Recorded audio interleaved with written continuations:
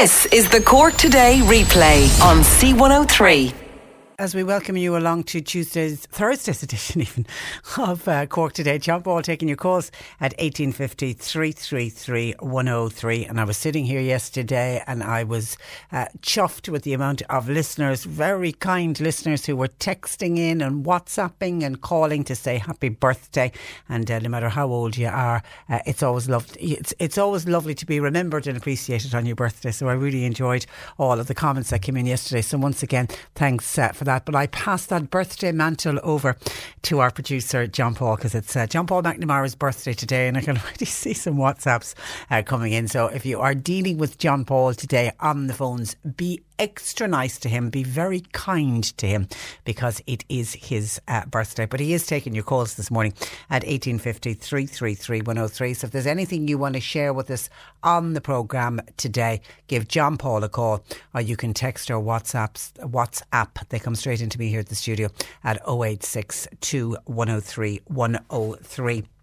I would be interested in your thoughts and comments on what happened yesterday in the Oireachtas committee meeting on sport. This was the day that we were all waiting for, when we were waiting to see what was going to happen when John Delaney and the rest of the FAI all got together and came before the Oireachtas committee meeting. And I suppose the big question that everybody wanted to know was John Delaney's explanation for the loan of €100,000 that he gave to the FAI back in 2017, and it was some kind of a bridging loan, and people wanted to know more about it. We've heard very little about it, and everybody was waiting to hear from the horse's mouth what exactly was going on. Why did John Delaney hand over this money?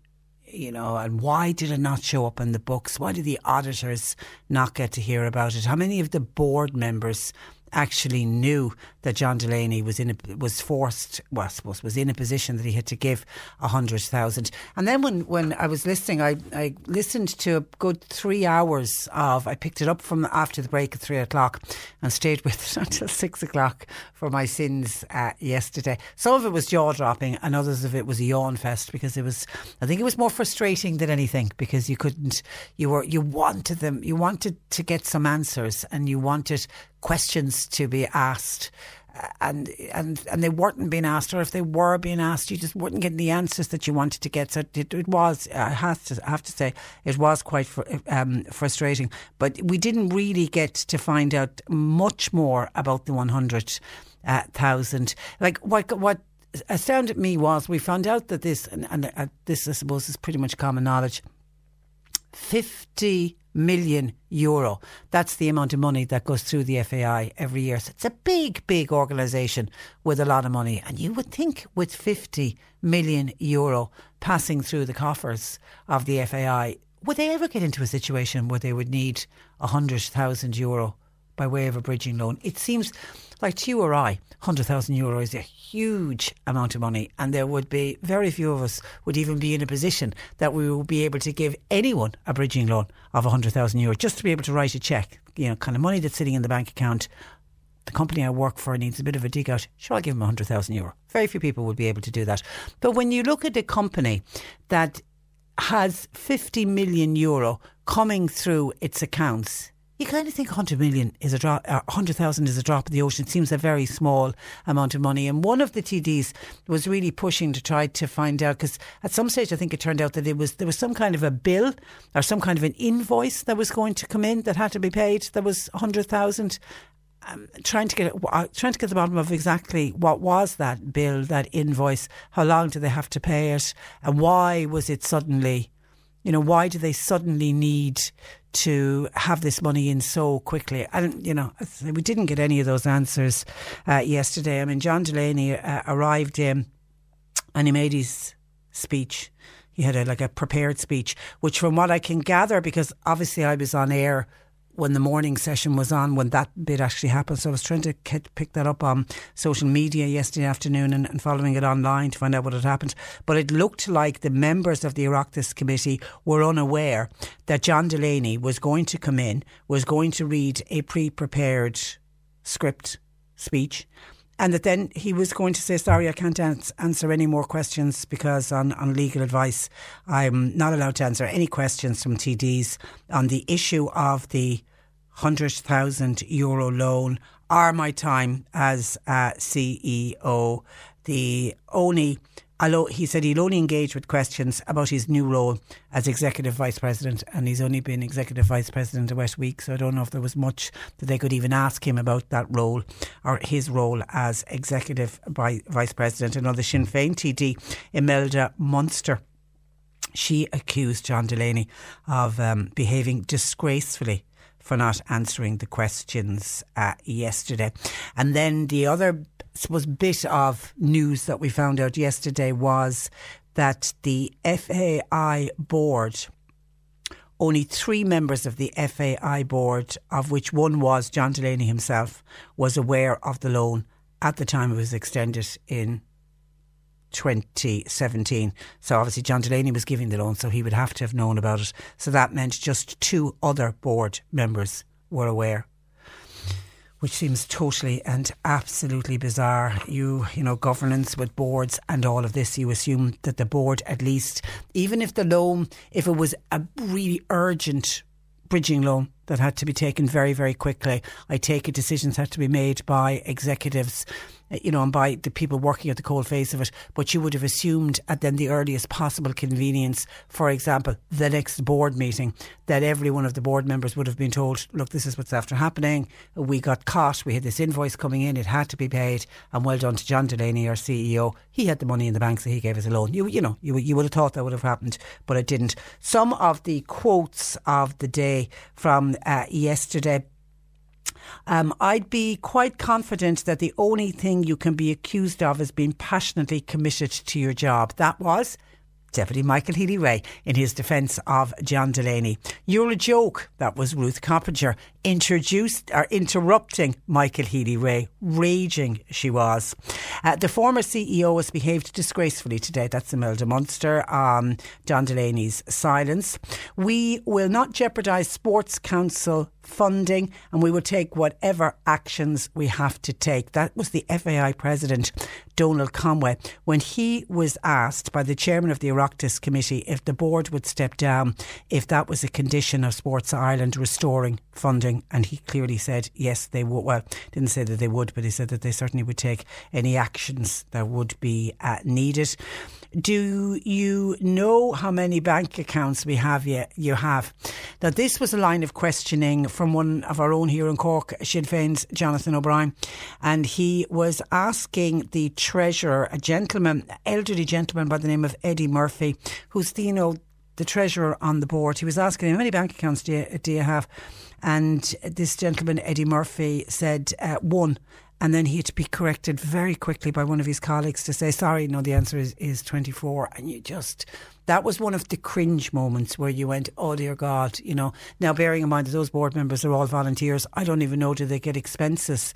Because certainly when I had a stint on a board volunteering, we didn't get absolutely any expenses at all.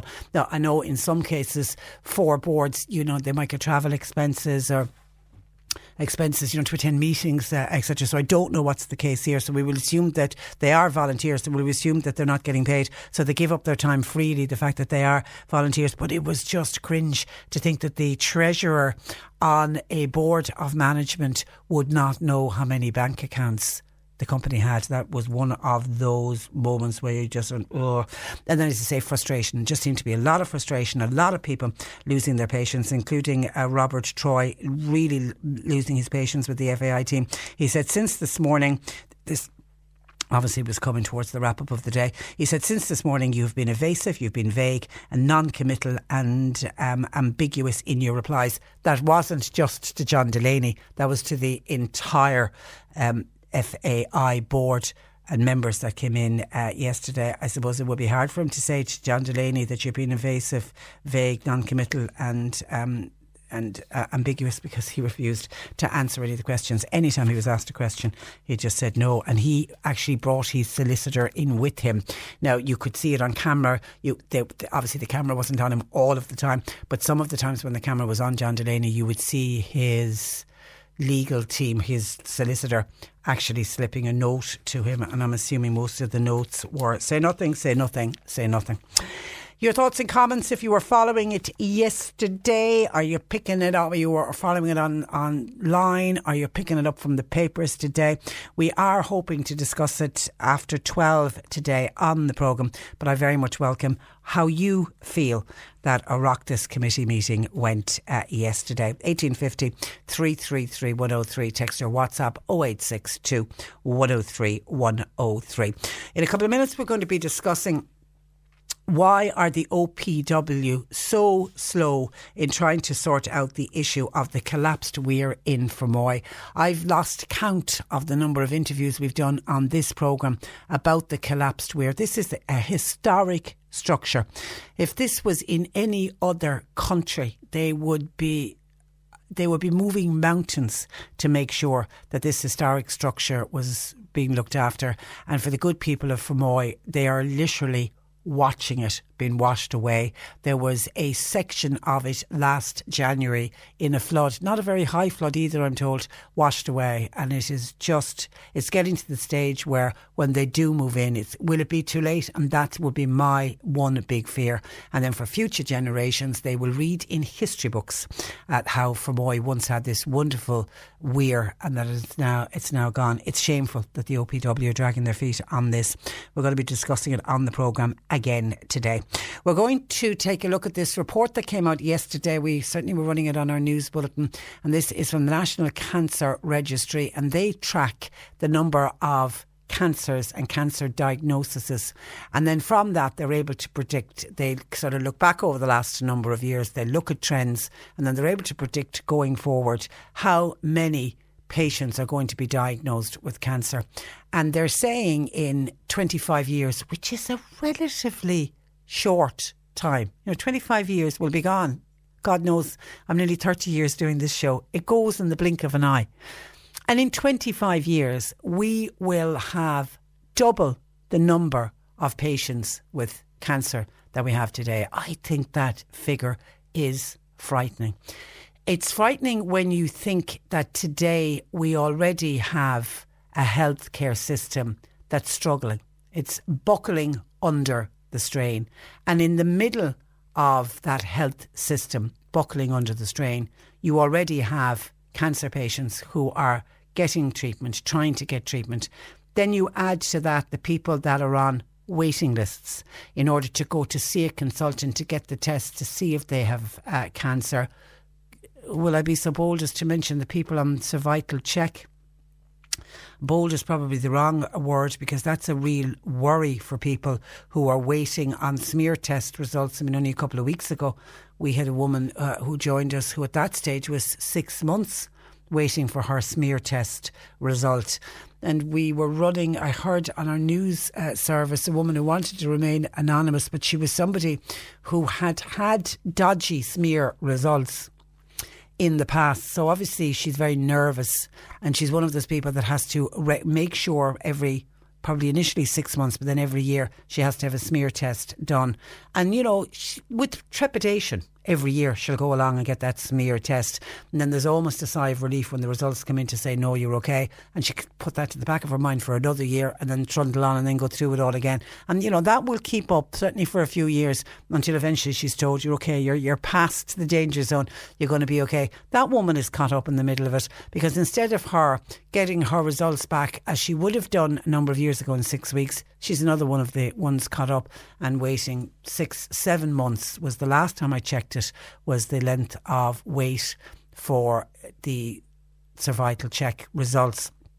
And if you have people who are querying that maybe they have cancer, that's just mean. That's just really unfair that they're asked to wait that length. So they're people that could become one of the statistics, because they are some of the women who could go on to have cancer. So they will be added on to the list, and then they go into the system that's already creaking. And then we're thinking, jump forward to 25 years. We so need to start working now, put the planning in place, put the procedures in place to make sure that if it does come to pass that we have double the amount of cancer patients we have today, that we have them in 25 years' time, that we have all of the systems in place. We also need to try to see if we can get people who looks like they're going to be getting cancer in the next 25 years, what can be done to make sure that they don't get cancer? What preventative measures can be put in? What can we do to get in with an early diagnosis so that they can get their cancer treatment quickly, and what may not have to be as invasive, it may not have to be as long, it may not have to be as costly. There's a lot we can be doing with this piece of information. So we're going to look at that on the programme today. We're hearing about a plea that went to Iarnród Éireann to consider reopening rail links into West Cork. Now, it's kind of fallen a little bit on deaf ears, so we're going to look at I'd be interested to hear the reasons as to why they feel that we can never relook at putting a rail link back into West Cork, even if you just put it as far as, say, a stop at Bandon and down into Clonakilty. It will make such a difference to people's lives. So if we can't have a rail link into West Cork, what's the next best thing? Adequate and frequent buses. So let's take a look at that instead. A member of An Garda Síochána will join us for this week's Crime File, and we don't have our pet slot this week because Jane, our resident vet, not available to us today. Some of your calls and comments coming in about the Oireachtas committee yesterday, and was it a great big waste of time? They were 8 hours in at that meeting yesterday. 8 hours. These are what some of our listeners feel. Damn. Deputy Michael Healy-Rae and Kevin O'Keefe. And by the way, we have put calls through to Kevin O'Keefe because Kevin O'Keefe was on that committee to ask him to join us. But Dan feels both Michael Healy-Rae and Kevin O'Keefe were absolutely cringeworthy and a national embarrassment on the committee yesterday. The voters are worse for electing them. Dear God, they were the worst ever, says Dan. He wasn't happy with. Well, Michael Healy-Rae wasn't on the committee, but as a TD he's allowed in. So he went in and did 3 minutes, but it was 3 minutes of fulsome praise for John Delaney, which he is entitled to do, can I say. But Kevin O'Keefe was a member of the committee. I didn't get to see much of Kevin. None of them seem to have got a very long time. I don't know if what the questions he asked were very probing. Certainly some of the other TDs were much more probing in their line of questions. Thanks for your text, Dan. Hi, Patricia. John Delaney is on a huge salary. And let us not forget, and this wasn't mentioned yesterday, that the FAI also paid €3,000 a month rent for the man. It wasn't that long ago that the Irish ladies soccer team had to share gear. Remember that? They flew in, they were on some flight having played somewhere, and when they came back into Dublin Airport they had to go into the toilets in Dublin Airport to take off the tracksuits so they could hand the tracksuits back because they were going to be used for another team. €36,000 a year was what was paid in rent for John Delaney. That would certainly have bought a lot of gear for those ladies. Power corrupts, says this texter. As Roy would say, a bunch of muppets. John Delaney says Mary was an arrogant gabogue yesterday, but Michael Healy-Rae on the Ivan Yates show last night was a disgrace, shameful and totally unbelievable. Thank God the young people were in bed at that hour of the night. That's from Mary. And another listener says, morning Patricia, the FAI are an organisation, but who did John Delaney give the money to? It's quite obvious to me who he gave the money to. What a shower of gangsters we have in this country. I don't quite know where you're going with that point. Because the one argument that was put forward yesterday that they tried to get to the bottom of, and they couldn't, was what exactly did the €100, because we're led to believe now that it paid off one particular bill, one particular invoice, but we've no information as to what it is. So I don't quite know where you're coming with that particular text, because I'm scratching my head trying to work out where the 100,000. They say the argument has also been used, it was to stop it going into an overdraft. But then yesterday we discovered there was a bill came in for 100,000. So I'd love to know what the bill is. And then John O'Donovan was on, who regularly contacts the show, and he's picking up on Ivan Yates, which I spoke about with Simon. We played out a bit of it when I was on with Simon on the breakfast show in the last hour. This Ivan Yates absolutely savaging Deputy Michael Healy-Rae on the show last night, and John O'Donovan is annoyed about that and uses the word savages. Ivan Yates savaged Deputy Michael Healy-Rae. It's not the first time he's done it either. I feel, says John, that the Tonight Show, that's what the Ivan Yates show is called, they have no respect for rural Ireland. I'm looking forward to watching Micheál Martin, the Taoiseach, and our Simon Harris. Will they be savaged by Ivan Yates? I felt what happened last night towards Deputy Michael Healy-Rae was a disgrace. It comes across that Ivan Yates from a rural area has no respect. It comes across that Ivan Yates has absolutely no respect for TDs that come from rural Ireland. John O'Donovan feels so strongly about it that he reckons Ivan Yates should apologise. Not just to Michael Healy-Rae, but should apologise to people who live in rural Ireland. He feels it was a dig at rural Ireland. 1850 333 103. Your thoughts on that, please, on what happened with Ivan Yates last night, really having a go at Michael Healy-Rae. Would you agree with John O'Donovan? It's a bit of a dig at rural Ireland. He called him a leprechaun, didn't he, at one stage? Is it a dig? Should we all be taking umbrage of the fact that Ivan Yates had a go at Michael Healy-Rae? Well, I take it everyone is not going to take offence to it, because we had Dan, one of our listeners, who I take it would have agreed with Ivan Yates, because Dan has already been on, and felt that, to coin someone else's phrase, that Michael Healy-Rae was a thundering disgrace yesterday, the way he went in. And he only had 3 minutes, but he used the 3 minutes just to praise John Delaney and to say how welcome John Delaney was going to be when he comes. He's coming down to open some centre or something in Kerry. Now, on many occasions, we have covered the condition of the historic weir on the River Blackwater in Fermoy. And in January of this year, it was reported that 10 metres of the weir collapsed and was simply washed away. To try to find out what is happening, I'm joined by two local councillors, Frank O'Flynn and Noel McCarthy. Good morning to you both, gentlemen, and you're welcome to the programme. Good morning, Patricia. Frank, if I can start with you. When we last spoke about this issue, we heard that the council were writing to the OPW seeking a plan for repair works to the weir. What has the response from the OPW been? Well, what we've done at the moment is Cork County Council at the moment are in the process of appointing consultants to apply for the full planning permission for the weir, and also they'll be involved in the design of the new, reconstructing the existing weir and the fish pass. Now, we're also, in actual fact, also going to do, when these consultants are in place, that are also going to actually put in place the new fish channel. If there's a decision to go down, in other words, it's going to save us time in the long term. They'll reinstate the existing weir, plus the fish ladder, plus the fish channel. And at the moment, that went out to tender. There was one person came back. At the moment, they're examining that, and we expect within 3 weeks that there'll be a decision taken on appointing that consultant. Now, if you only get one tender, can do the rules allow you to accept if only one tenders? The rules accept you, but you have to go back and you have to examine that tender, and you have to prove that tender is worthy of the price that you put in. And there's if 2 tenders came in, to be very straightforward, you could pick the lowest.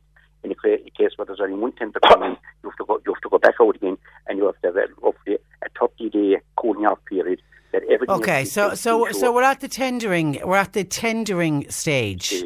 So what? So allowing that all goes ahead without any hiccups. I think what people want to know is, when is work going to start? Well, overall, the project will take the best part of 2.5 to 3 years. We're looking in one way that last year we did the pre-investigation that was necessary to be done as part of the planning process, and the works now for the new consultant. That was done last year, so that'll speed up somewhat. The other thing is this: the new tender that's out now, the consultant, that'll cost in the region of 400,000. Cork County Council are committed to covering half of that cost, and we are waiting a reply. No harm to say, we are waiting a reply. There is words that are going to come from the department that they will cover that. But the big thing here is this: if we have the planning permission, that has to work for Penola. We haven't got the funding in place to put in place a contractor to carry out the works. And that is one thing that I've raised on numerous occasions. Cork County Council had been on to the Minister for the Environment, and they made an application that will need this funding. I raised it in Cork County Council on the second Monday in February that Cork County Council to impose upon the Minister the importance of the weir and the fact that funding should be in place, because if we plan tomorrow morning, Patricia, and listeners in Fermoy, if we haven't got the funding, we cannot appoint. There's no point. Let me bring in Noel McCarthy. 2.5, 3 years, Noel.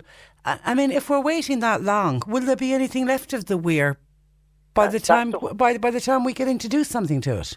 And that's the big problem, Patricia. When we met the Minister in October and we discussed this, when I got the time frame of 2.5 to 3 years, I said it at that meeting that time frame was too long, and the people of Fermoy and surrounding areas wouldn't accept that. I still think, and there was, Save the Weir Committee put good plans forward for a temporary solution. I know Cork County Council have tried everything with the department and the inland fisheries, and they refused it. But, Patricia, we must now look at that again, because waiting for 2.5, since that meeting over 6 months ago, Patricia, nothing has happened. We have applied for the funding, we haven't got a commitment found. No work can take place till all the tender process takes place. We need to get action now. And I'm saying again, we should look. I've been out canvassing for the last 2 or 3 weeks. What the people are saying on the doorsteps in Fermoy and surrounding areas is, why aren't we looking at the temporary solution till the funding comes forward, and then they'll wait for the works to be done. But something needs to happen now, Patricia, because and fast. Frank, you want to get back? You want to get back in there on that? Cork County Council looked for a deputation with the Minister in February. Yeah. Last Monday, I raised again. We haven't even got an acknowledgement from the biggest county council in Ireland, and I think it's an absolute disgrace. So I got the full support of all the members last Monday, Patricia. And this is the letter that was sent to the Office of Public Works. Yes, no, sent off to the Minister of the Environment. The Minister of the Environment. Okay, so you're saying you didn't even get? And when did you send that letter?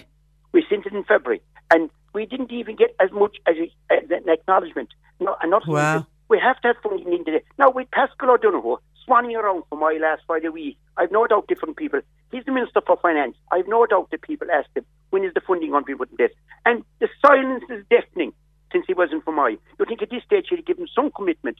Now, I agreed, and I got full support the last time when I proposed it. We sent an emergency email to the Minister, seeking deputation, led by the Lord Mayor of Cork County Council. We have to, if we're planning tomorrow morning for this, we cannot go ahead. We cannot. Because you don't have the money. You have to have the money in place. Roughly, if we do the way, we refurbish the way. I'll bring you back in a minute. No, if we refurbish the way tomorrow morning, we get to go ahead. But the way plus the fish pass will cost, fish ladder will cost roughly in the region of 1.57 million. If we get to go ahead to do the full job, which is a new fish channel, you're talking about in excess of 3 million. Yeah. Where you, and this day and age, since last October, November, we've been on to the Minister seeking funding. He hasn't even acknowledged a letter back to Cork County Council or back to from my municipal area, Pauline Moriarty, who wrote that's not good enough. Noel, you want to get back in on that? Yeah, I agree with Councillor that we need to get some answer from the Department and the Minister's office. We've been left waiting now too long. In all fairness to the Council, they did what they were asked to do at that meeting in October. They sent off all the plans, all the funding requirements, and we need to get an answer now. 150,000, Patricia, when you think of all the money that's been spent in the hospital in Dublin, 150,000 commitment now up front isn't a lot of money to ask for to get this project started. But Patricia, can I just re-emphasise again? Well, it's close enough to the loan that John Delaney gave to the FAI. Exactly, we might ask him for a loan. But go on. What's most important? The one important thing here is that we still, if we get that money and we get the further money, a commitment for the full funding, it's going to be at least 2 years before any contractor can go into the River Blackwater to repair what needs to be repaired now. So I'm asking again that I'll be raising again on Monday at an order meeting, on Tuesday at our municipal meeting, that we need to look at the temporary solution till we get the funding in place, because there'll be no regatta for my this year. Fishermen are up in arms. I can see the frustration now, and it's not. And Frank, I'm always, when we're doing interviews like this, I'm conscious that obviously people in the North Cork area and particularly in Fermoy are very much aware of the weir, but people outside of the area, what would the loss of the weir mean to Fermoy and the wider area? Frank? They're talking about Brexit at the moment to be absolutely devastation. It's the biggest strength that the town of Fermoy have in relation to tourism, in relation to regatta, in relation to fishing. It is what Fermoy is. It's a tremendous strength. I often wonder, are we even plentiful? The river and Fermoy and the regatta and the fishing is everything to Fermoy. Fermoy is a very strong tourist area, proud tradition, Blackwater Valley, world-renowned throughout Europe, famous for salmon fishing. It'd be a tremendous loss. And I'm saying at this stage, would someone please, in the Minister's office, at least acknowledge, give us a meeting, tell us exactly what's there. We have to do this. Now, we've all agreed as councillors, we're going to raise it at the full meeting at Cork County Council on Monday in Bala for the Northern Division. Can they carry out temporary works on behalf of the regattas coming up in May, one of the biggest regattas looked after in all of Ireland. Also, we have the fishing season. And the way things are going at the moment, will you all wake up some morning and the weir will be completely gone. And that's what nobody wants. Stay there because Paul Kinsella from the Save the Weir group is on the other line. Good morning to you, Paul. It's Paul Kavanagh, just in case your listeners are getting your apologies, Paul. Paul, listening to our two local councillors, Frank and Noel, talk about the devastation in the area if we lose the weir. I mean, you're a group that was set up, only too well the devastation that can be caused if the weir is gone for good. Well, we had an emergency meeting on Monday night, and the clubs are all represented there. And the regatta is about to be cancelled. Actually, we can't get boats on the river at the moment. If anybody wants to walk down Barnane, the pontoon, which you shouldn't even be using at this time of the year, is on the bed of the river. And it's tilted. The triathlon will be cancelled. The long-distance swimmers, the swim that's done for charity, for the Lions Club, that's going to be cancelled. And everybody is looking at each other and this is exactly what you were predicting would happen if work didn't get underway. But I'm going to say what the councillors can say, right? And we both Tommy Lawton, who's heading up the fishing group, and myself have been summoned to the Dáil on the 8th of May in front of an Oireachtas committee, because we put in a petition about this, because we're sick to our teeth of the whole thing. And what we'll be able to say what we want to say that day, so I'm going to say some of it now. The Fisheries Board, Inland Fisheries Ireland, are 100% responsible for what's going on in the river. 100%. They could allow the repair tomorrow morning, and we would have gone in last summer. I told you this before. We'll go in again this summer if we're left. But we've been told if we put a shovel in the river, we'll be fined, we'll be in the High Court, we'll be injuncted. And I can't do that as a businessman. I certainly can't. Inland Fisheries are against it because they say it will affect the fish. Correct. Okay. Absolutely. We have proof that it won't. They won't listen to us. They've written to the Oireachtas committee. If you read the letter, you'd sicken yourself reading it. In other words, they don't care about Fermoy. They don't care about any town, right? They care about fish. That's fine, but we all have to live together. And we all have to share. Absolutely, and we have to share the river. Absolutely. Okay, and who else is going to that Oireachtas committee? There's only two. Tommy Lawton, representing the fishing, is going, and myself on the 8th of May. We've been summoned to that, and we have 5 minutes each to say what we have to say, and we can say what we want, and we will be saying that quite clearly, that the Fisheries Board need to get off their high horse, who are backed by the department, of course, and it's absolutely revolting that the department have not responded to Cork County Council. Yeah, that's number one. Yeah, that is utterly shameful. Patricia, we went and we met Minister Pascal Donoghue, Minister for Finance, the man with the checkbook. We met him last Friday. When he was in Fermoy, yeah? In Fermoy. In fairness, that meeting was made available to us by Pat O'Driscoll, and we went and we met him, and he said 150,000 lads, that shouldn't be a problem. Now, within a week, we're told the 150, which is matching the other 150, so 300 could become 400, could become 500. I mean, where's this going to stop? It's like the bloody children. And the Noel and Frank are talking about get in there and do temporary works. That's what we want, but the Fisheries Board are saying won't allow it. And Minister Sean Coyne, when he came to Fermoy and he addressed the councillors, he told them that will not be allowed by the Fisheries Board. They want the two works going on at the one time, and I can tell you there'll be no rowing, fishing, boating, the wheelchair boat will be off the river will be closed down. That's such a shame. That's such a shame. I'm way over on time. I have to leave it there. Paul, okay. We will speak again. Good luck at the Oireachtas committee meeting in May. Thank you for that, and thanks for joining us. Frank and Noel, I'll just bring them back very quickly. No, they're gone.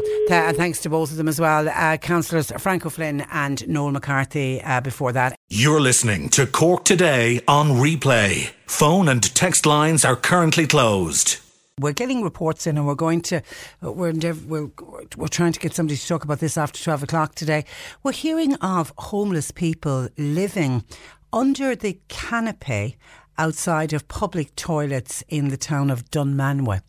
And when we hear and see homeless people living rough in Cork City, and if you've been to Dublin, you'll see a lot of homeless people out on the street, but we don't see a lot of rough sleepers in the county. And that's not to say that we don't have rough sleepers in the county. We do. But you don't see that many of them. And I certainly don't know if we've had reports in before of people sleeping rough in Dunmanway before. But 3 of them seemingly living under the canopy outside the toilets in Dunmanway. 1850 333 103. Our homeless situation is just steadily getting worse. Some of your thoughts and comments coming into us. We were discussing the Weir in Fermoy. The Weir in Fermoy is collapsing, and the councillors were saying 1.7 million will be what is needed to do up this Weir. Somebody says, if you've got 1.7 million available, would they please put it into building houses and put it in to solve the homeless situation? It was, when you put it like that, when you're looking at people sleeping outside a public toilet, and then, but yet they all come with their own priorities. I mean, what the Weir means to Fermoy, and it's the knock-on effect. If we lose the Weir in Fermoy, it is the knock-on effect to the greater area. I mean, it would cause a whole host of different problems that ultimately could it would be so bad for the economy of the area. And of course, if the economy of the area goes down, you could end up with people becoming more homeless. So it's hard, it's impossible to compare like with like. Sandy says, on weirs in general, there used to be the view that weirs were established for the benefit of the landlords and the upper classes. They used them only to establish salmon fishing. In Mayo, in particular areas, fishing rights were in the names of the landlords since the 1800s. In the opinion of some, the weirs also artificially raise water levels. Sandy said, I heard that the IRA tried to blow up many of these weirs in the early 1900s during their fight for independence. And they were obviously doing it, I'm assuming at the time, because they belonged to the English landlords and the upper class.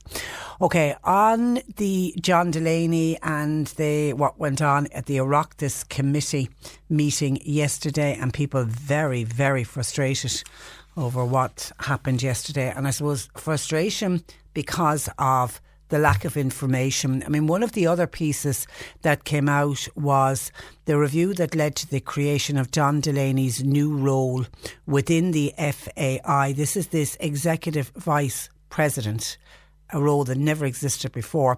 It was commissioned and acted upon within a number of weeks, and it was created days after the review. And that's one of the things that came out from the Oireachtas committee meeting yesterday. And it was a line of questioning from Noel Rock to the FAI chairman, Donald Conway, and he said that the whole review may have been commissioned after the FAI had received the first media query. And of course the media query came from the Sunday Times.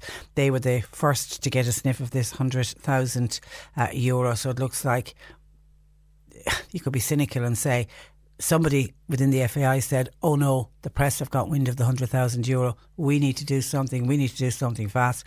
And then suddenly there's a new position created for John Delaney. That's, I say, the cynical amongst us may say that. Some of your thoughts coming in, a lot of people tying in what happened yesterday with Michael Healy-Rae and his 3 minutes yesterday, and then he appearing on the Tonight Show with Ivan Yates last night. Margaret says, hi Patricia, what happened on the Tonight Show last night was disgraceful. But Ivan Reitz was very insulting to Michael Healy-Rae. It was a pity, though, that Michael Healy-Rae reacted very badly back to him. Ivan always seems to be insulting towards him. And yet Michael Healy-Rae goes back time and time again. John Delaney is very popular in Kerry and other areas, as shown by RTE and TV3 News. There are quite a number of very good soccer pitches and facilities all over the country after intervention by said John Delaney, and maybe more are in the pipeline. So I take it that's why Michael Healy-Rae praised him. By the way, I couldn't care less about John Delaney or the FAI for that matter, and I wouldn't give state fundings to the FAI or indeed the GAA, as in my opinion. They make some very strange decisions and they're mostly to Dublin's benefit. We don't benefit down the country. Pat says, when we don't want to face the truth or answer a straight question, all we have to do is carry a solicitor or judge around in our back pocket and we're home free. And as far as these people are concerned, I always thought that threats of any kind were illegal. I don't quite know what your point about the threats are, Pat, but yeah, I mean, yesterday John Delaney had his solicitor with him who was basically telling him what he couldn't say, and by all accounts it was what he couldn't say. Dan says, Kevin O'Keefe, we have put a call out because he was a member of the committee to see if he's available to speak to us today. Kevin O'Keefe admitted on your programme, Patricia, that he asked John Delaney for World Cup match tickets. He did, he told us he did, and he also admitted that he duly paid for them. He was hardly going to hang John Delaney out to dry yesterday then, was he? He was under so much pressure yesterday to be seen to ask some kind of questions that he couldn't actually string. At times I felt he couldn't actually string a sentence together. It was farcical and cringe at times. How are some of these people elected? Mags on the leprechaun comment when Ivan Yates called Michael Healy-Rae a leprechaun. Tis is on the text. I'll see that in print. Tis Ivan Yates is a leprechaun, says Mags. But then that's an insult to leprechauns. Patricia, I'll leave that one for a sec. Just let me see if there's any more on this. That's the one on baby clothes. Let me hold off on that one for a minute. Michael Healy-Rae and Ivan Yates, they never get on the Tonight Show, says Mary, who's obviously a regular watcher of it. So it is nothing new. But it seemed to have gone to kind of a new level. They seem to have been really very insulting to each other last night. A lot of them, this is the TDs and the Oireachtas committee members yesterday, someone says, a lot of them are just sucking up in the hope of getting free tickets into the future. OK, that's just some of the calls and texts coming in on that issue of the Oireachtas Committee on Sport yesterday. Just on some other issues, I mentioned smear tests and people waiting for their smear test results. Somebody who wants to, please don't call out my name, that's fine. I'm waiting for results now for 8 months. Oh dear God, has it gone to 8 months? It is results of my smear test. I spent 2 years going to St Finbarr's in Cork because they weren't happy with the previous results, but yet I'm still waiting. Yeah, that's one of the things I think needs to be looked at. People who have a history of having smear tests that had irregular cells. I think there should be a different, like a fast track system for those people, or anyone who has had any history of cervical cancer. And, you know, they've got to come back year after year for checkups and, you know, year after year for smears for many years after until they finally get the all clear. I think there should be a different system for them to get their smear slides read. And then the normal cohort of women who are going along for their cervical check and their call every 2 years, every 4 years, depending on your age, that, you know, if they've got to go into the waiting list, well then so be it. But I think anyone who has a history or has had irregular smear test results in the past, I think they need to start prioritising those. Now whether that's going to happen or not, I know Minister Harris was out talking yesterday about it again, because seemingly there was an email sent to him alerting him to the fact that if you offer every woman who has had a smear another free smear test to go back again, you're going to flood the system. He was warned about it. Now he's claiming he didn't see it, and he's also claiming there was nothing in it that he didn't know. And actually, we don't keep logs that far. I do remember at the time making that point when it came out.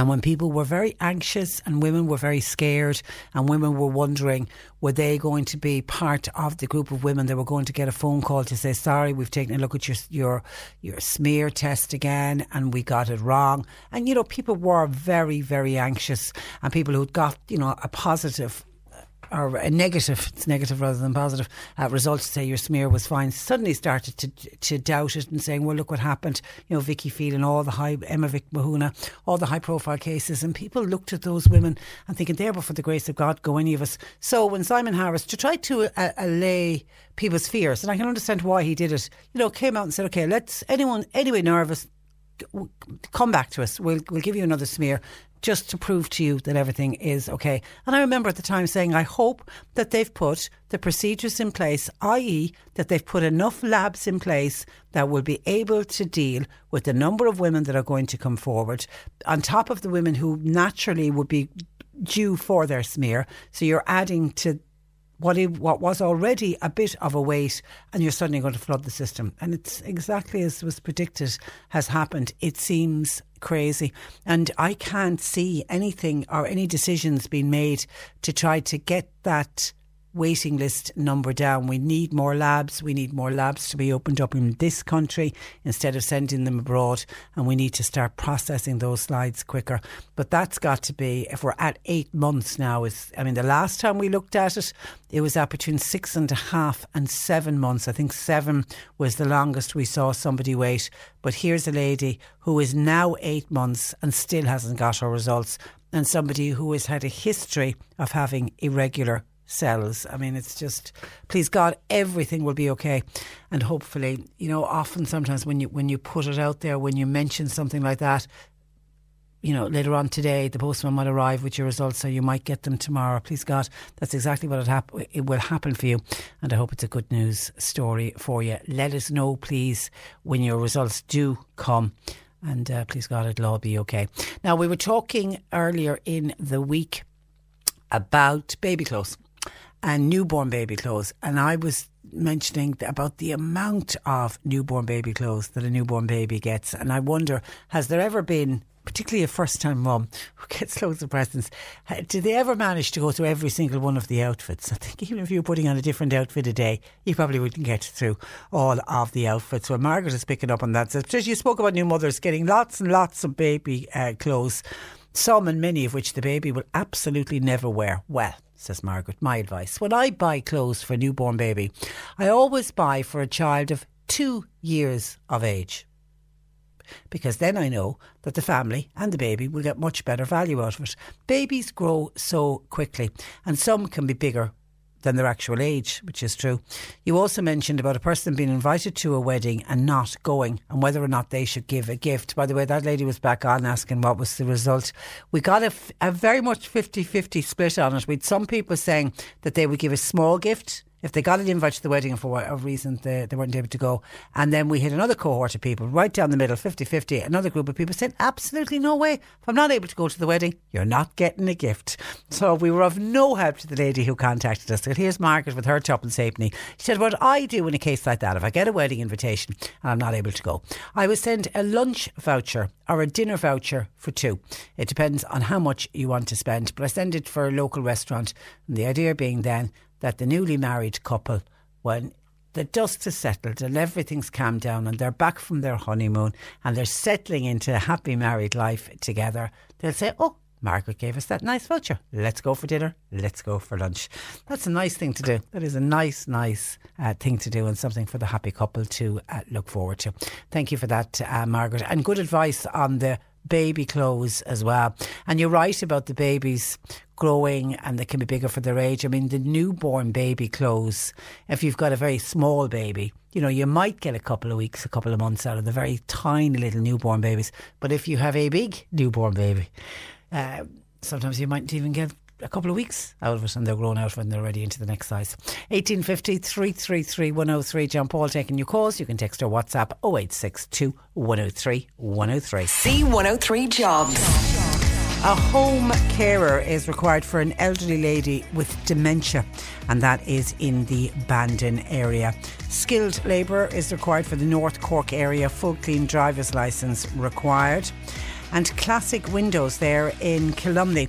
They're looking for window fitters, experience not essential.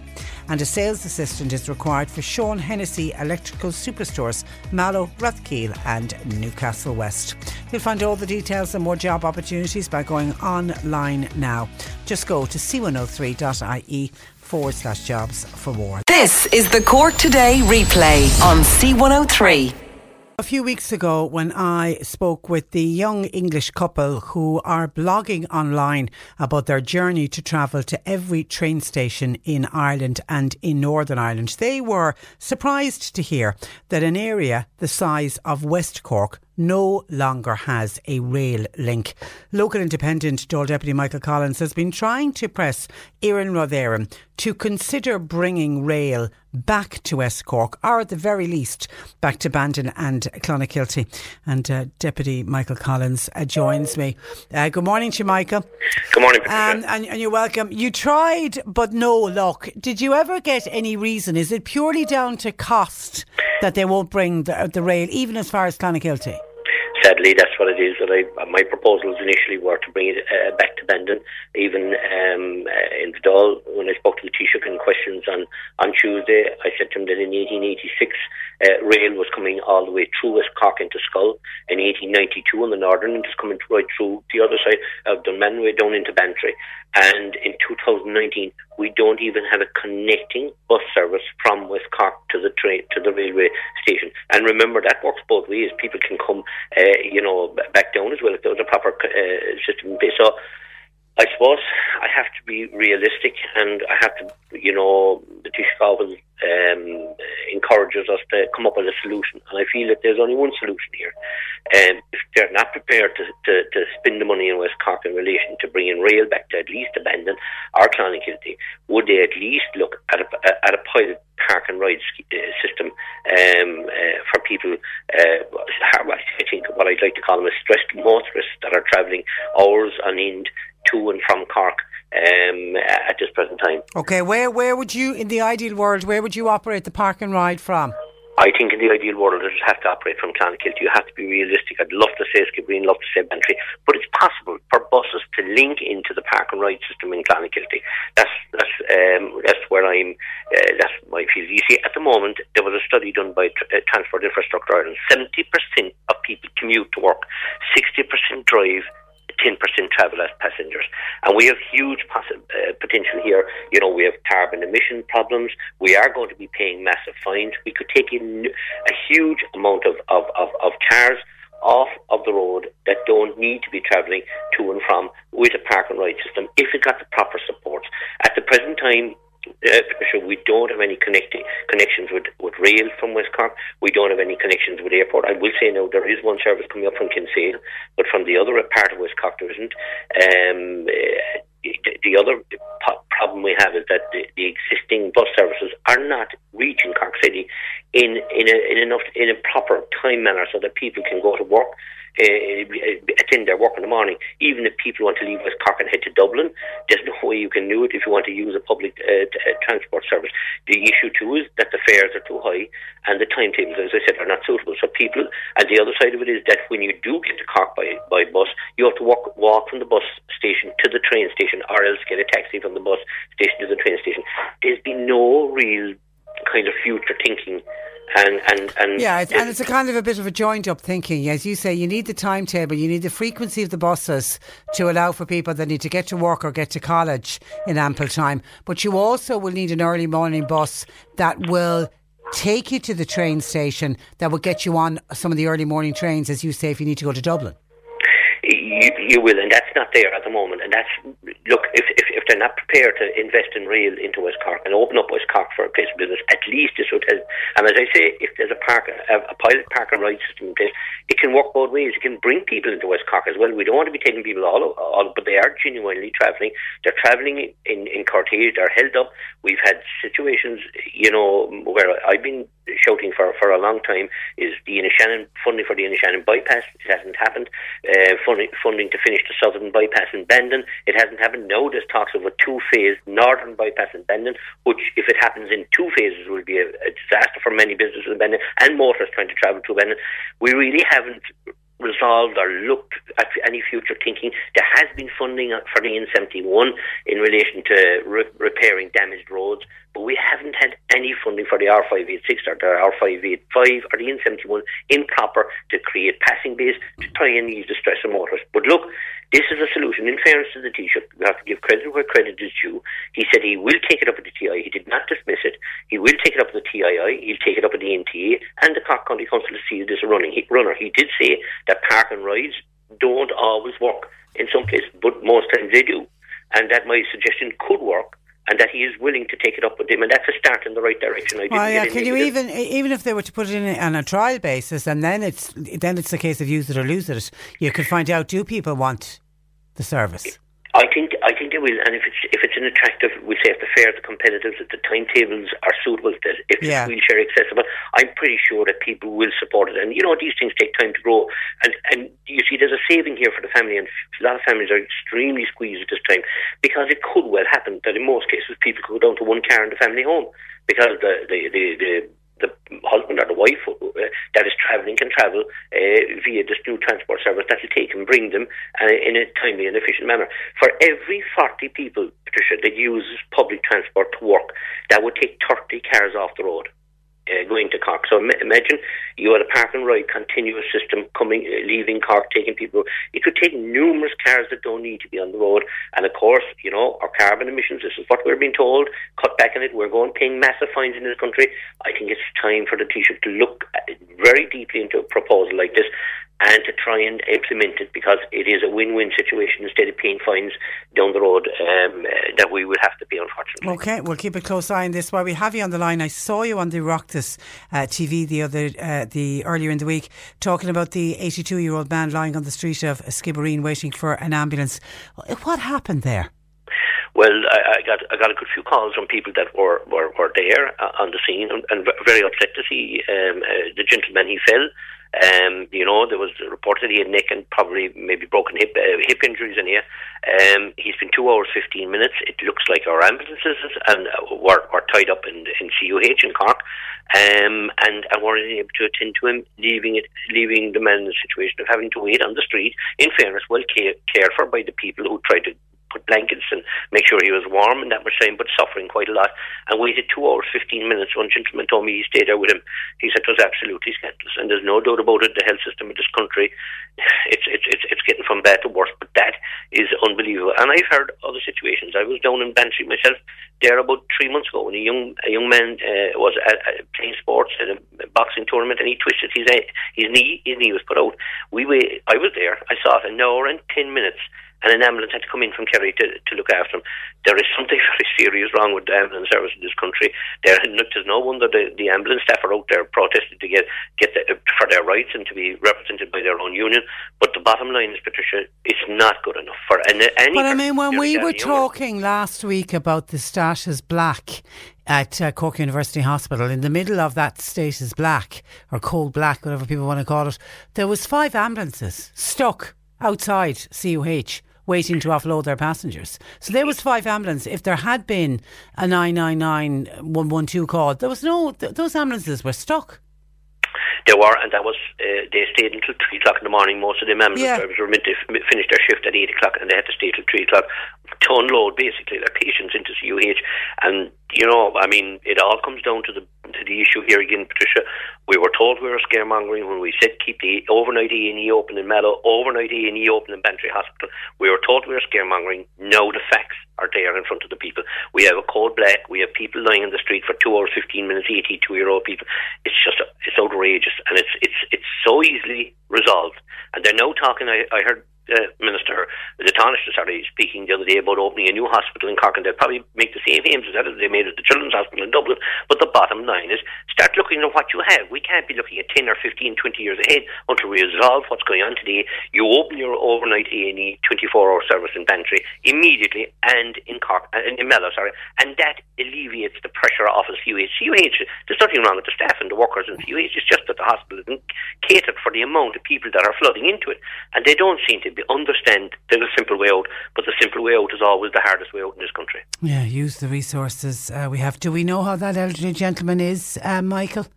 I haven't any update, but I certainly have had a lot of phone calls on Bless his heart, bless it. And can I say well done to the people of Skibbereen who seemingly by all accounts rallied around to make him as comfortable and you know, stay with him. People were really good and very kind. It's sad, like it's difficult for people to understand, and then it's worrying for other people who are living in areas like peninsulas or whatever, and they're seeing this type of thing happening. What's going to happen if you fall in your own home? I know, how long are you going to have to wait? You know, I mean, no matter how good your local doctor is, he has to get you moved from there to the local hospital. As the local hospital is closed at 6 or 7 or 8 because of political decisions, unfortunately, that were not popular, were never going to work, and now we're seeing. And I have seen it, and this is only a case that we heard about. There's lots of other cases. I get told them on a regular basis of people that have been left there, simply left there, and unfortunately they have no voice. But in this situation, it was in the public domain on the side of the street, and it was just unbelievable, to be quite honest.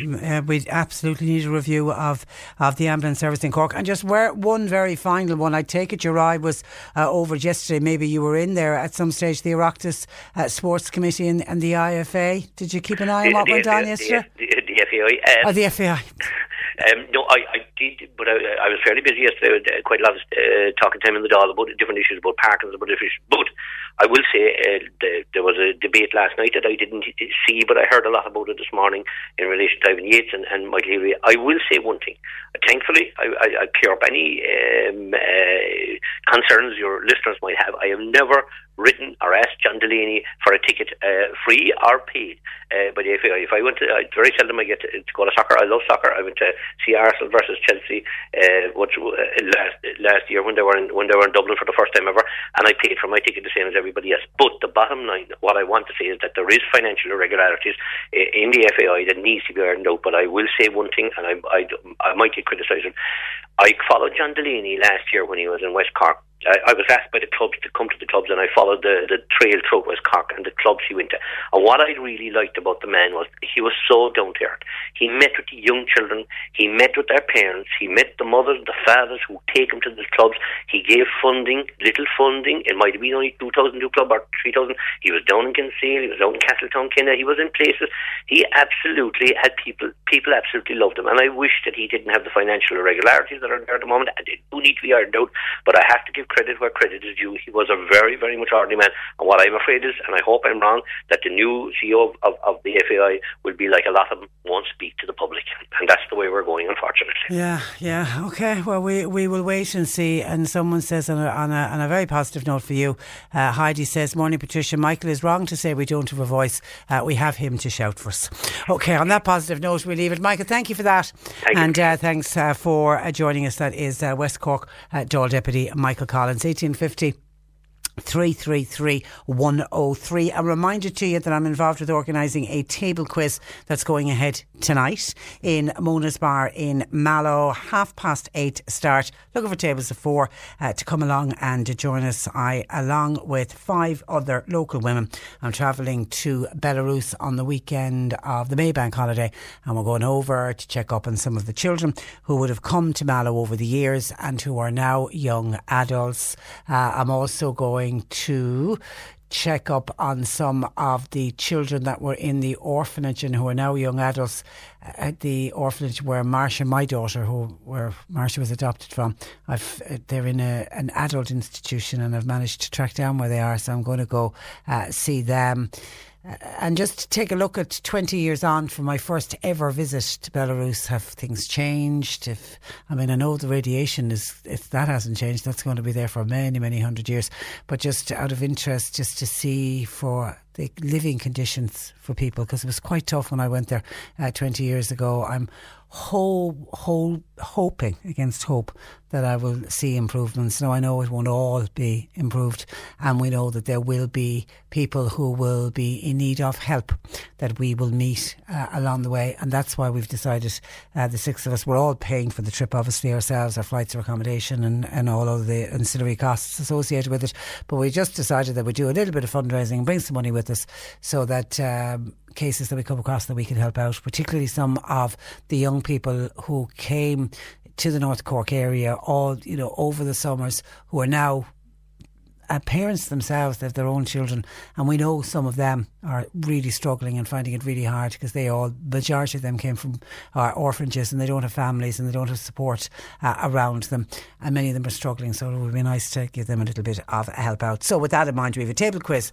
on tonight if you want to come along and join us. And I'm delighted to say that the radio station here have sponsored the prizes for the table quiz, and we've got these 4 wonderful gifts, kind of like C103 gift hampers, but there's marquee tickets inside it, so they're nice prizes indeed. That's Mona's Bar in Mallow tonight from 8:30. Look, if you're coming along, it'll be great to see you. Cork Today on C103. Text or WhatsApp Patricia with your comment. 0862 103 103. And we're going to Skull Garda Station, where I'm joined by Sergeant James O'Donovan for this week's Garda File. Good morning to James. Good morning, Patricia. And you're welcome to the programme. Let's start with some crimes.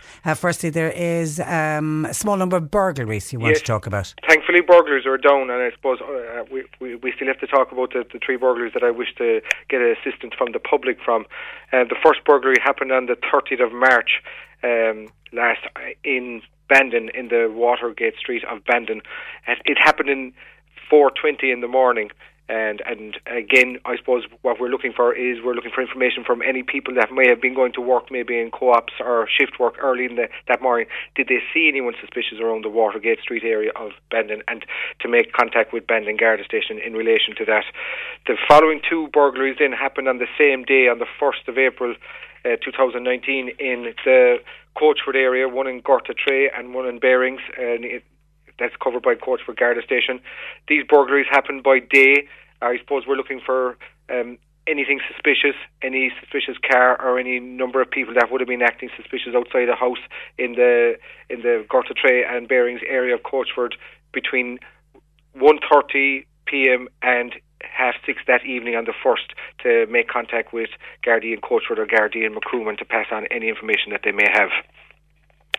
I suppose what I want to move on to now, Patricia, is it's very, very relevant at the moment, is email fraud and deception. I know I was speaking to John there before I spoke to you, and you seem to be getting an awful lot of calls about people. Daily.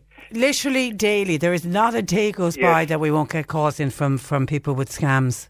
And unfortunately, I suppose we keep have to reiterating across to communities in West Cork and North Cork, and where you cover on C103, is for people not to give out any details whatsoever. These callers that are ringing are getting very savvy from the point of view now that they're ringing on numbers that are displayed, and they appear to be from Ireland. I was talking to someone recently. There was a Wexford number that appeared to come up, and a number of weeks ago, even 6 months ago, there was a number from Limerick, and they came to be from Microsoft. And then the current one that seems to be very relevant is an 01 type Dublin number that appears on, and they became to be from Irish Revenue. I suppose what we're saying to people is that under no circumstances should any details of any bank account or password to laptops be given to these people, because what they do is they put in a malware or a program into your computer, and they're basically cloning your computer remotely, which means that they have access to all your details from your computer to their computer remotely, and they can get away with vast amounts of cash. I suppose what it's very important to outline as well, Patricia, is that banks are also joining on side with An Garda Síochána from the point of view of giving out prevention advice to people now as well in relation to credit card fraud and to details of your bank accounts. Just take heed of every information, of every prevention advice that's coming from both ourselves and from financial institutions. But bear in mind, there is no financial institution going to make contact with you over the phone. They'll send you a letter first, and then for you to contact them. We've all got those letters from banks saying that there's going to be maybe an increase in charge, and maybe in relation to a personal account. Yeah. They want you to contact them. They won't contact you over the phone. So that's vital for your listeners to know, that no financial institution or no state body is going to contact you and say that you're owed money, and for you to give them your bank details. So just for people to be very careful Like, I suppose... And they keep changing up the letters, and, it'll be revenue one week, the next week it might be a bank one, and then when people's cotton onto those, they'll change it to something else. So you have to be on your guard all the time. You have to be constantly on your guard. And look, they went so far as to say that they touched on the Irish water they did. as well, because they knew Irish water was a kind of a sensitive subject with the Republic, and they say, of course, we might be able to take a gamble here. Yeah, and they did it. I remember the time of the refunds when Irish Water were refunding the money. Yes. They jumped in on that one. Like, they're clever at what they're doing. It's a pity that they can't put it to better use. Unfortunately, they are catching a number of people, and there's no rebate back then from the point of view that the fact that the advice is being given out, people need to be very much clued into any of those calls.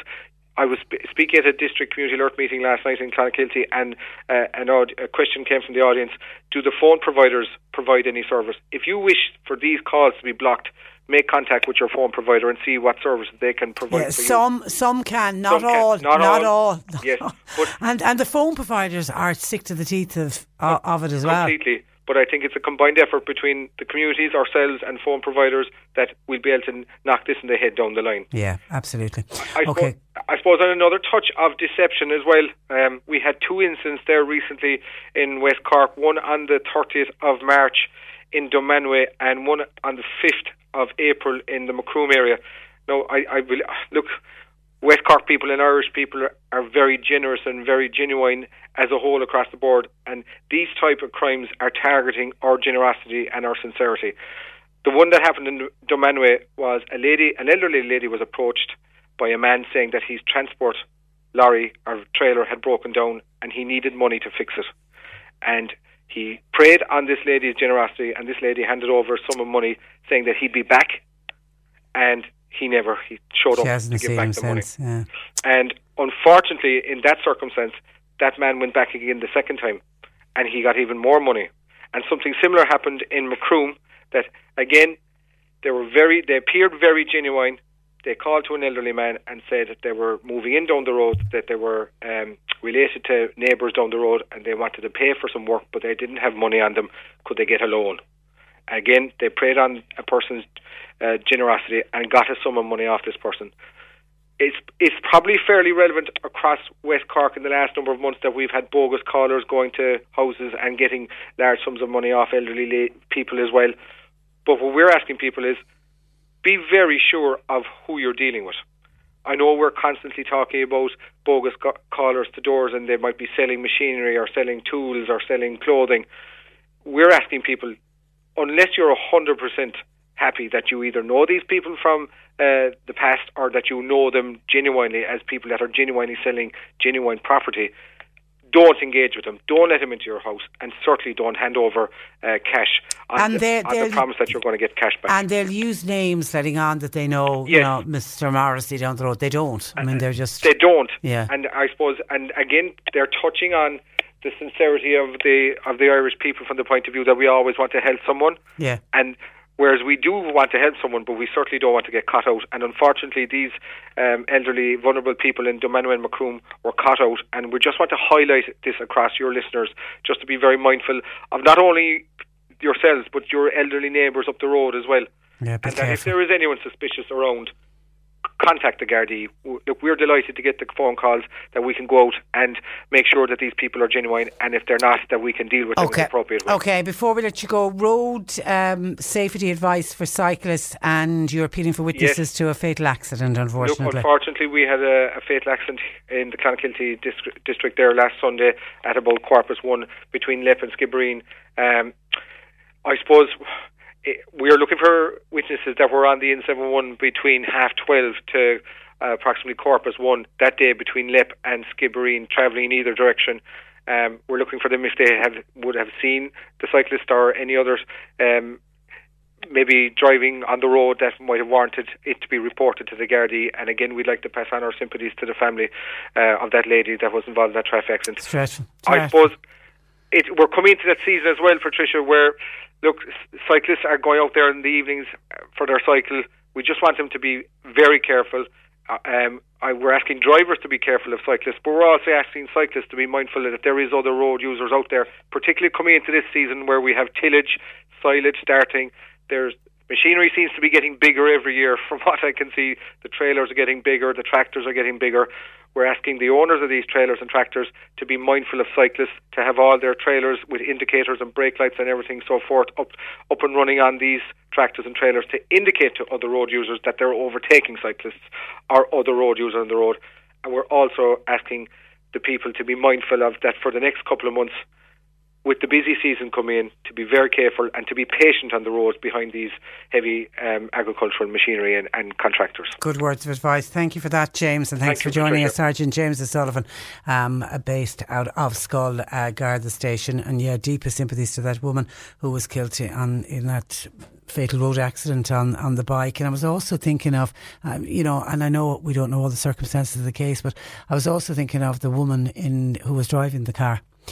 And goodness me, what that woman must be going through. You don't get into the car expecting something like that to happen. So we pass on kind regards to that lady as well. You're listening to Cork Today on replay. Phone and text lines are currently closed. Only last week, the topic of insurance and high insurance costs was raised yet again on the programme, and we were talking and bemoaning the fact that one day we could end up having no indoor play areas or outdoor playgrounds for children, because the owners, particularly of the indoor play areas, are seeing so many cases for personal injury taken against them when little ones are playing in a soft play area and one bumps off the other one and it gets a bump to the head or a sprained ankle or, God forbid, might even break a bone in some of these play areas, because the play can get a little bit boisterous, and once they've been to the hospital and get sorted out, Mammy and Daddy then straight into the solicitor. And of course, if you get enough of those cases against you, you end up being put in a position that no insurance company wants to touch you. And we're getting to the stage where the insurance premiums are gone so high for a lot of those indoor play centres that we may, in the not too distant future, be talking about. Remember in the past when we used to have indoor play areas? God, wasn't they great fun? Especially on a rainy day when there's parents wanting to take their small ones someplace and there'll be none available because they'll all be closed down. So the whole issue of insurance costs, rising insurance costs affect all of us, because we all pay some kind of insurance, be it car insurance, house insurance, health insurance, life insurance. And the premiums just seem to be getting higher and higher. I mean, certainly anyone who is getting their premium for their car insurance will notice everybody's car insurance has gone up this year. It had sort of levelled out, hadn't it, for a number of years? We were doing well. Last probably 2 years, if you got a quote in that was the same as the previous year, you were delighted with yourself. But it started to rise again, just to warn you if you are waiting on a car insurance premium coming in.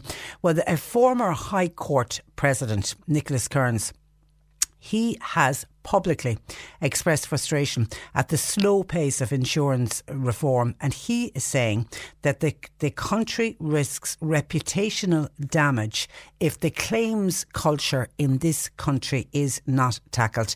And it is fantastic to hear a former High Court President coming out and saying this. He said he's baffled that a dedicated Garda unit has not been set up to prosecute fraudsters, and he's called on insurers to publicly commit to reducing premiums. To reduce premiums if award levels do come down. I mean, that's got to be, if they manage to get the award levels to come down, then the insurance companies have to, I scratch your back, you scratch mine, start reducing the premiums. But this dedicated Garda unit, I mean, the Alliance of Insurance Reform, who we've spoken with, Peter Boland, many, many times on the programme. I think every time I talk to him, we touch on that. Any sign yet of a Garda unit that would, just look into fraud? And they're pushing and pushing and trying and trying. Because I think what's happening at the moment, besides you need to go after and check out people who are the fraudsters, but if somebody is in court and it's proven, there was a great example in the paper the other day of a young fella who was in the court he was some car accident and the bad back and all of that. And next, when it was about to go to court, didn't they discover Facebook posts of him working out in the gym and he had a fine six-pack on him, and they had other photographs of him, I think, playing football and doing other sporting events. Didn't look in any way like he had a dodgy back. So, of course, he withdrew the case and the claim straight away. But he walked away from court. There's nothing, we need to go after these people. If it's proven that you have a fraudulent case, then we need to go after people, because at the moment it's kind of people saying, sure, I'll chance my arm. If I get away with it, happy days, I'll get a nice check out of it. And sure, if I don't get away with it, what happens? I'll walk away from court. So that, that does need to be looked at. Anyway, back to Justice Kearns. He is heading up the Personal Injuries Commission, which found that awards for minor injuries in this country are almost 5 times those that are paid in England. He said it is staggering, the award levels. His report has recommended that judges be tasked with recalibrating award levels. He was speaking at a conference which has been organised by the Personal Injuries Assessment Board, and he said that there was no constitutional difficulty in capping awards for minor injuries, because that was mentioned before there was a constitutional issue. This guy knows what he's talking about. He said there isn't. But he's also saying that we now have a crisis in the insurance industry. And he said the crisis has spread across many small businesses, leisure facilities, shops, places of employment. And he said it's now causing people to lose their jobs in areas where, if this market distortion wasn't in place, they'd be thriving and they'd be prosperous. And last week when we were talking about the indoor play areas, there was one woman in particular, I think she's up in Navan, and she has this indoor play area, and she was saying she's going to have to close because her problem is she can't get insurance anymore. Nobody's quoting her, not even a ridiculous quote, she's just not getting a quote. And she was saying if she can't get a quote, she's going to have to close. 12 jobs were going to go in the town of Navan if she closes her business. It really is crazy. And it's a business that is doing well, and it's a business that, she could be investing more money into, and it could continue to thrive, and she could end up employing more people, and instead it close its doors. Young families will lose out because there'll be nowhere to take their kids on a rainy afternoon or to have their indoor party at, and those 12 people end up signing on the dole.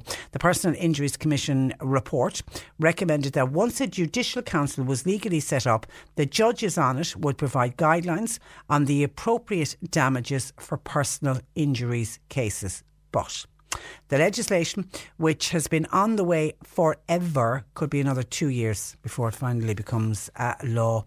But to hear that our minor injuries in this country, we're paying out 5 times the amount that they're paying out just across the water in England. And that, I was thinking, that's just shocking. But there are people who are almost making money out of going to court, because we know, and we've seen cases in the past of somebody who's been between the courts 3, 4, 5 and 6 times. I mean, can they be that unlucky? Can they be that unfortunate that they get involved in so many accidents? So I was reading that on the papers today, and lo and behold, just on one page of the paper, just took a quick glance over one page of the paper to see if I could see any cases making the papers today. This is 3 that I found at a very quick glance this morning. One is a 4-year-old boy who cut his forehead when he fell off a stool in a creche. Now, it was 10 years ago, so he's now 14. You wonder, did the child even remember falling off and cutting his forehead? What did he get for it?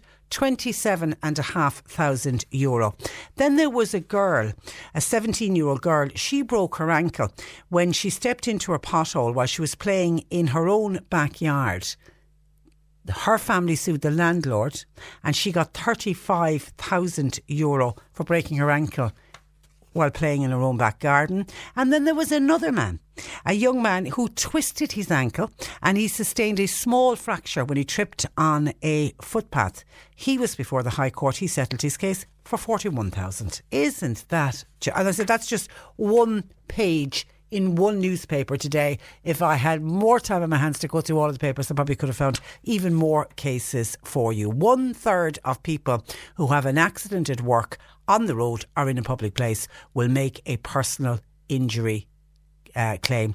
And actually there was some research done for the Personal Injuries Assessment Board, they got a MORAC to do some research nationally, and it found that it found that 82% believe that there is a compensation culture in this country, and there's a compensation culture that was never there before. I mean, I remember when I was going to school, if somebody fell like that, if somebody had fallen off a stool and, you know, cut their forehead, you'd have gone down to the nun in the kitchen and she'd got out the Dettol and she'd put the Dettol on it and put a little bit of sticky plaster over it, and you'd be gone back to class. If you broke a bone while playing hockey, you were taken straight to the hospital and plaster of Paris, and that was probably the most exciting thing that ever happened in the school. Was I definitely remember one girl breaking her arm and one girl breaking an ankle. Again, I think they were both during hockey matches, and we just couldn't wait for her to come back into the class, and we signed the signing of the cast, the plaster of Paris. I don't know if kids still do that today, but certainly nobody went to court and nobody sued the school. We are living in a compensation culture. 1850, and we're all paying for it. 1850 333 103. John Paul takes your calls. Text or WhatsApp 0862 103 103. The C103 Cork Diary. With Cork County Council, supporting businesses, supporting communities, serving Cork. Visit corkcoco.ie. And a reminder to you that I'm involved with a table quiz that's on tonight to help Chernobyl affected families in Belarus. It's going on in Mona's Bar in Mallow tonight at 8:30. Tables of 4, €40, please. Kildorrery Community Lotto Draw is on tonight. The jackpot is €1,400 and it'll be held in Ollie's Bar. The Students' Council and Lourdes Committee of St Mary's Secondary School in Macroom, they're hosting a fundraising colour run. That's on today. All money raised going to the Macroom Community Hospital and the Lourdes Pilgrimage. The Blood Transfusion Service Board Blood Donor Clinic, Cork Marts in Fermoy, 3 to 5 this afternoon and again 7 to 9 tonight. Michelle Cannon Quinn is hosting a Tupperware party in Killavollen Community Centre, 7:30 tonight. Proceeds for the night are going towards Michelle's volunteer trip to India. She's going this summer as part of the Serves volunteer programme. Good luck to Michelle with her Tupperware party tonight and also her trip to India. And bingo's on tonight in Bandon GAA Pavilion, 9 o'clock start with a jackpot of €940. Now, the Southern Star newspaper is running with a front page story that says Dunmanway's public toilets have become a refuge for local homeless people. Commenting on this story is local Dunmanway Councillor Declan Hurley, who joins me. Good afternoon to you, Declan. Good afternoon, Patricia. And I appreciate you. I know you're very busy today. I appreciate you taking our call and taking time out to talk to us. OK, what do you know about these? I believe it's 3 homeless people. Yeah, there's currently 3 homeless, Patricia. It started off with one back, but to be honest, I'm dealing with this now about a year. It began with 1 and now there's 3. I'm dealing with 2 of those personally myself as a county councillor, but I suppose, look, the issue is there's a problem out there. It's not just in the cities, it's in the rural towns as well, and Dunmanway is an example. And I raised the issue at the April municipal district meeting to try and see if the authorities involved would just come on board and help, because at the moment, me personally dealing with this with the people involved, we're making no headway whatsoever. We are getting emergency accommodation from time to time, but that's only the short term. And obviously, we're not going to name any names, and people have the right to their privacy. Yes. But are these local people? Yeah, they're local, and Dunmanway is a local. It's a rural town, and it has a big rural catchment area. So yes, in a sense, they may not be directly from the town itself, but they are from the local hinterland from around the Dunmanway area. Because it's very unusual to have people sleeping rough in a county town. It is, and look, I suppose again, without going into the details of these cases, people do go off the rails from time to time, and like at the moment, this is a homeless situation. But there's probably 2 sides to this. Number one, try and deal with the homeless situation, but as well too, there's addiction, and there's, I suppose, a need for treatment and help in this before we can actually get to the point of getting housing for these people. So my call at the meeting earlier in this month was for the County Council, the HSE and the tenancy support services to come together around the table and sit down and put some kind of a plan in place for these people, because this can't be left to go on. We're a year now. I'm a year now trying to deal with this, and I'm no further closer to getting a resolve for any of those cases than I was 12 months ago. So I think at the moment the problem I see is that the agents are just standing around waiting for somebody to make the first move. And at the moment my call is for those agencies to sit down collectively around the table and look at these 3 cases and see what help can be got, because this is going to escalate. It's going to get worse for those people involved, because they are trying to get their life back on track, but they need support in doing that. And yes, getting a house or a home or a shelter is one step, but as well too, the other side of it is getting help and treatment for those people, that they can manage to get into a house and keep that house and maintain it and get a job and get a living and, I suppose, live some kind of a proper life that they're entitled to. Yeah, because we know in the city there's, wonderful homeless services and charities, the penny dinners, the Simon, there's various soup runs. I mean, I'm assuming in a town like Dunmanway you don't have services like that. We don't, but I have to, I suppose, mention that the locals here in town are helped out as best they can with food and clothing, and I have to compliment the local community for doing that. But that's, again, only short-term hope. Like, people are hoping that this is going to be resolved by getting help and getting accommodation for these 3 individuals. But as I say, that we're no closer 12 months down the road than we were, and that's my concern. And again, I suppose this overall, we haven't got the housing numbers to accommodate everybody.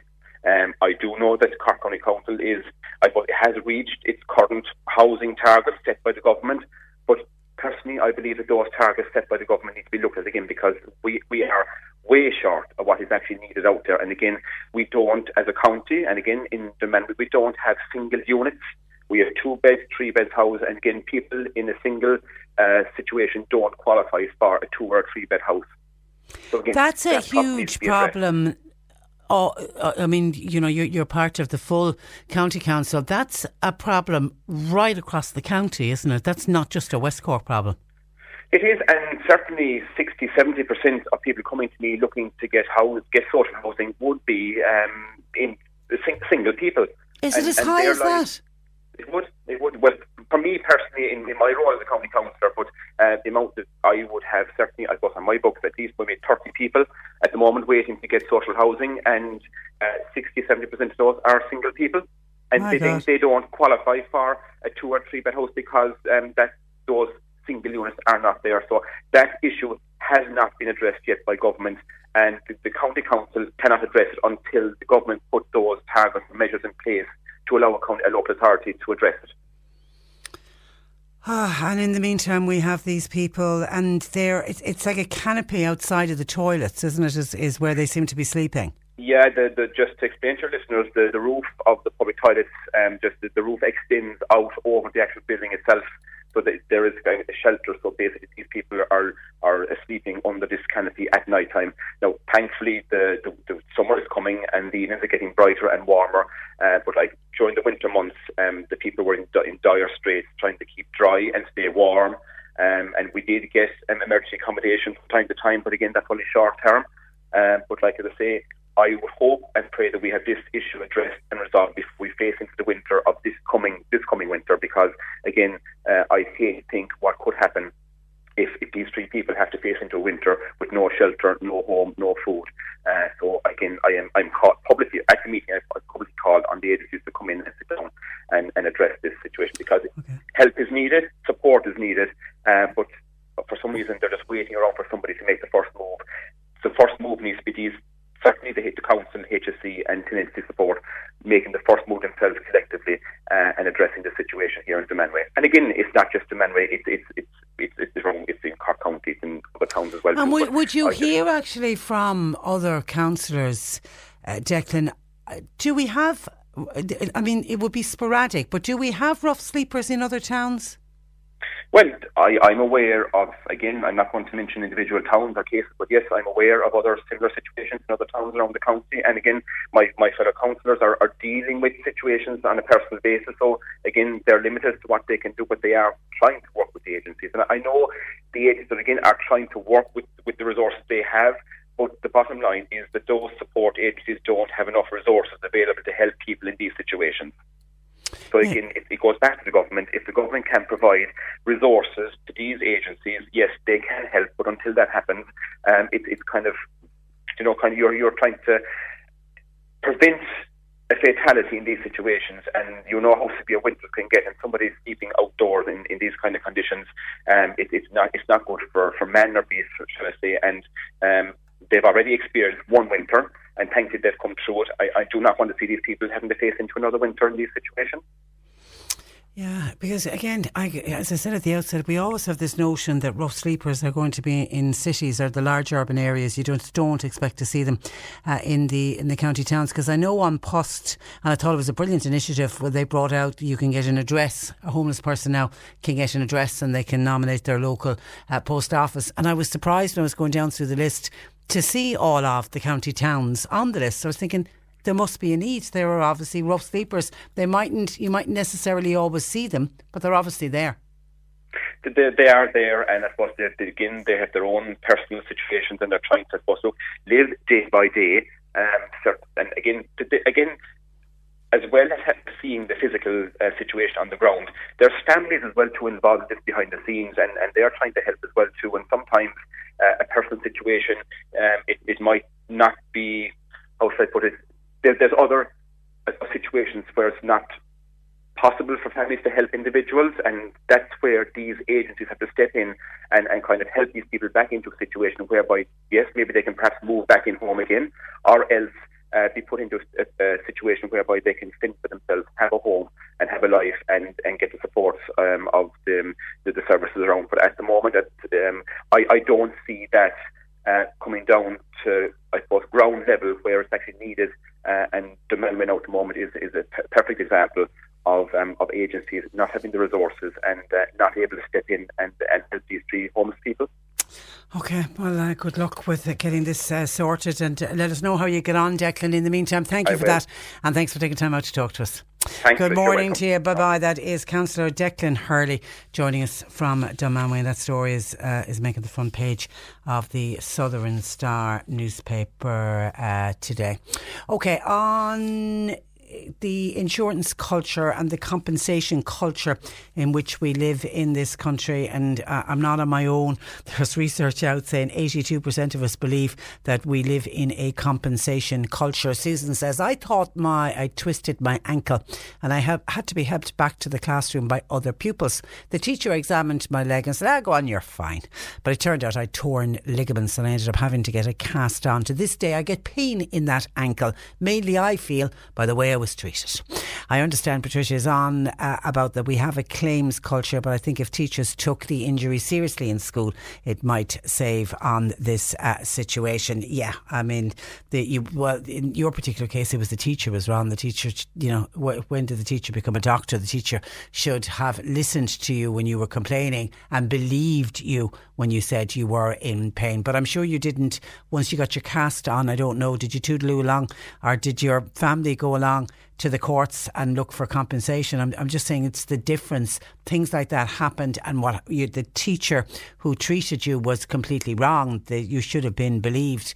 But what I'm talking about today is, any of the cases that I mentioned that are just from today's papers, it wasn't that any teacher reacted wrongly. A child fell off a creche, was dealt with instantly. Somebody fell in a back garden, their own back garden. We assume their parents took them straight away to the hospital. And in the other case, a 17-year-old slipped on a broken pavement and sued. I'm just saying people seem to rush in straight away, and before they even think of the ambulance, we seem to be thinking of, is there a solicitor there? Now others will say the law department and the society and the lawyers and barristers, that they have a role as well. That do they need to sometimes say to clients, do you really need to sue in this case? But I suppose that's the business they're in. They're in that business to make money.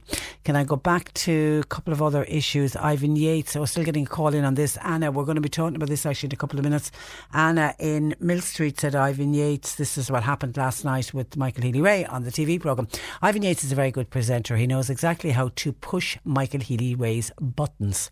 Michael Healy-Rae is a disgrace, according to Anna in Mill Street. He was just fighting with a personality. It was of no interest to anybody else watching the programme. I think Michael Healy-Rae needs stress and anger management classes. Ivan Yates does a very good job on that TV show, and I feel the Healy-Raes just let themselves down. Anna feels that Michael Healy-Rae left Kerry down last night. Maybe he should step back for a while. I'm sure the people at Kerry will see that different. They'll see it as one of their own, fighting for them. And Frank in Bandon on Cork University Hospital. This, I suppose, ties in with when I was talking with Michael Collins. He was talking about that elderly man in Dunmanway. I can't get that poor man out of my head. He had a fall, fell on the footpath somewhere in Skibbereen last week, and obviously people straight away rushed to his aid, and well done to people for helping him out. Dialed 999, said we needed ambulance. He seemed to have had a neck and a hip we don't know what happened to the gentleman, but he was complaining of a pain in his neck and pain in his hip. So I mean, if I was at the scene of an elderly man falling and he starts complaining of his neck, I would be saying, do not move, lie perfectly still as you can. There's an ambulance on its way. And, you know, obviously people were doing that and were helping him and reassuring him it's going to be okay. 2.5 hours later, an ambulance turns up, having come from Carrick-Siveen to take the man, and I'm assuming then off into CUH he went, and I don't know how long more he waited then, but that then led to that whole discussion about review of ambulances. We need more ambulances. And when we were talking about the Cold Black in Cork University Hospital and the fact that there was 5 ambulances parked outside, somebody did ring this programme and said, what if there was a major emergency? What would happen if all the ambulances were caught at CUH? You know, and there was an example. It was a medical emergency for that man when he fell on the side of the footpath. Now, I'm not saying that happened on the same day as the Cold Black, but there just wasn't an ambulance available for him. Frank says, why can't they reopen the A&E department at the South Infirmary, Mallow General Hospital and Bantry General Hospital, having 2 main hospitals in Cork, the Mercy and CUH. With the only A&Es, we are proving, are we not, that they simply cannot cope. Is there any humanity in Dáil Éireann? Are they all just up in the Dáil on the gravy train? Is anybody going to stand up for the health service in this country with more A&Es? If we had more A&E departments, that would relieve the ambulances, and the ambulances would not be parked up outside CUH waiting to offload their patients. This is the Cork Today replay on C103. A couple of texts in on the compensation culture in which we live. A listener says, hi, I know of a lady who claimed that after an ankle fracture in a local, made a claim after an ankle fracture in a local car park. From day one, she said that she had had bad shoes on, but they went straight into the bin, and then she went straight for the claim. €74,000 was her settlement, and now the local community are left with a hugely increased insurance cost, all because of her claim. And then someone else, rather tongue-in-cheek, says, Lord Patricia, I'm here in a state of shock listening to you. The fact I could actually be a millionaire. I fell from an unmarked step in a church and dislocated my shoulder.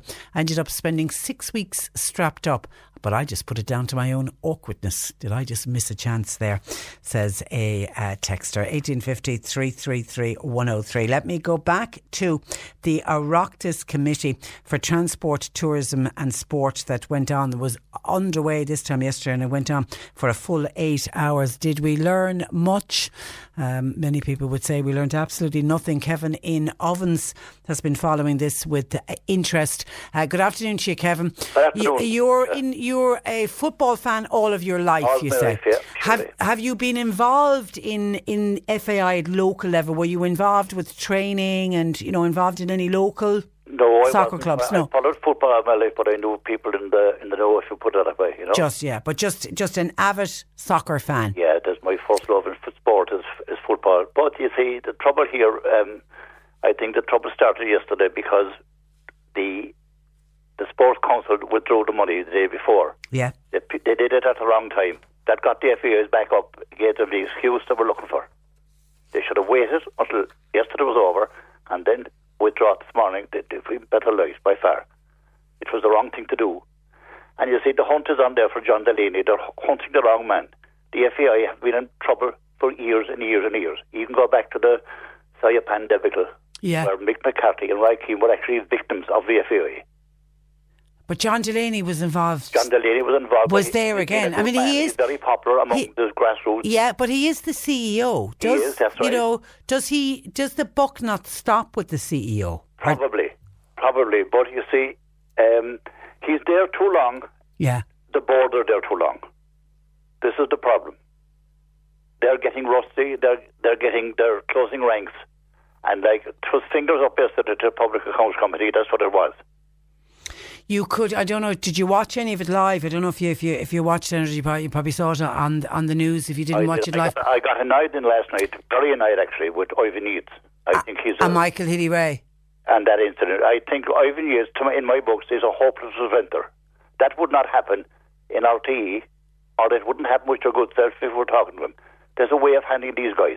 Yeah. And he's jumped into, he's doing, it's not just last night, it was other things as well, other nights. You know? See, but Michael Healy-Rae, I actually saw Michael Healy-Rae live. He only had 3 minutes. That's all, and he went in and he was, fulsome in his praise of John Delaney. Correct. Because of what John Delaney has done for Michael Healy-Rae's, Michael Healy-Rae's backyard. He's looked after small little clubs in the area. And as you say, that's what has got John Delaney the respect of the grassroots supporters. He has done it here too, near me here at the Lakewood Athletic Club and Ballincollig. He was very good to them of recently, only last autumn. Yeah. He even dished out free tickets to the cup final.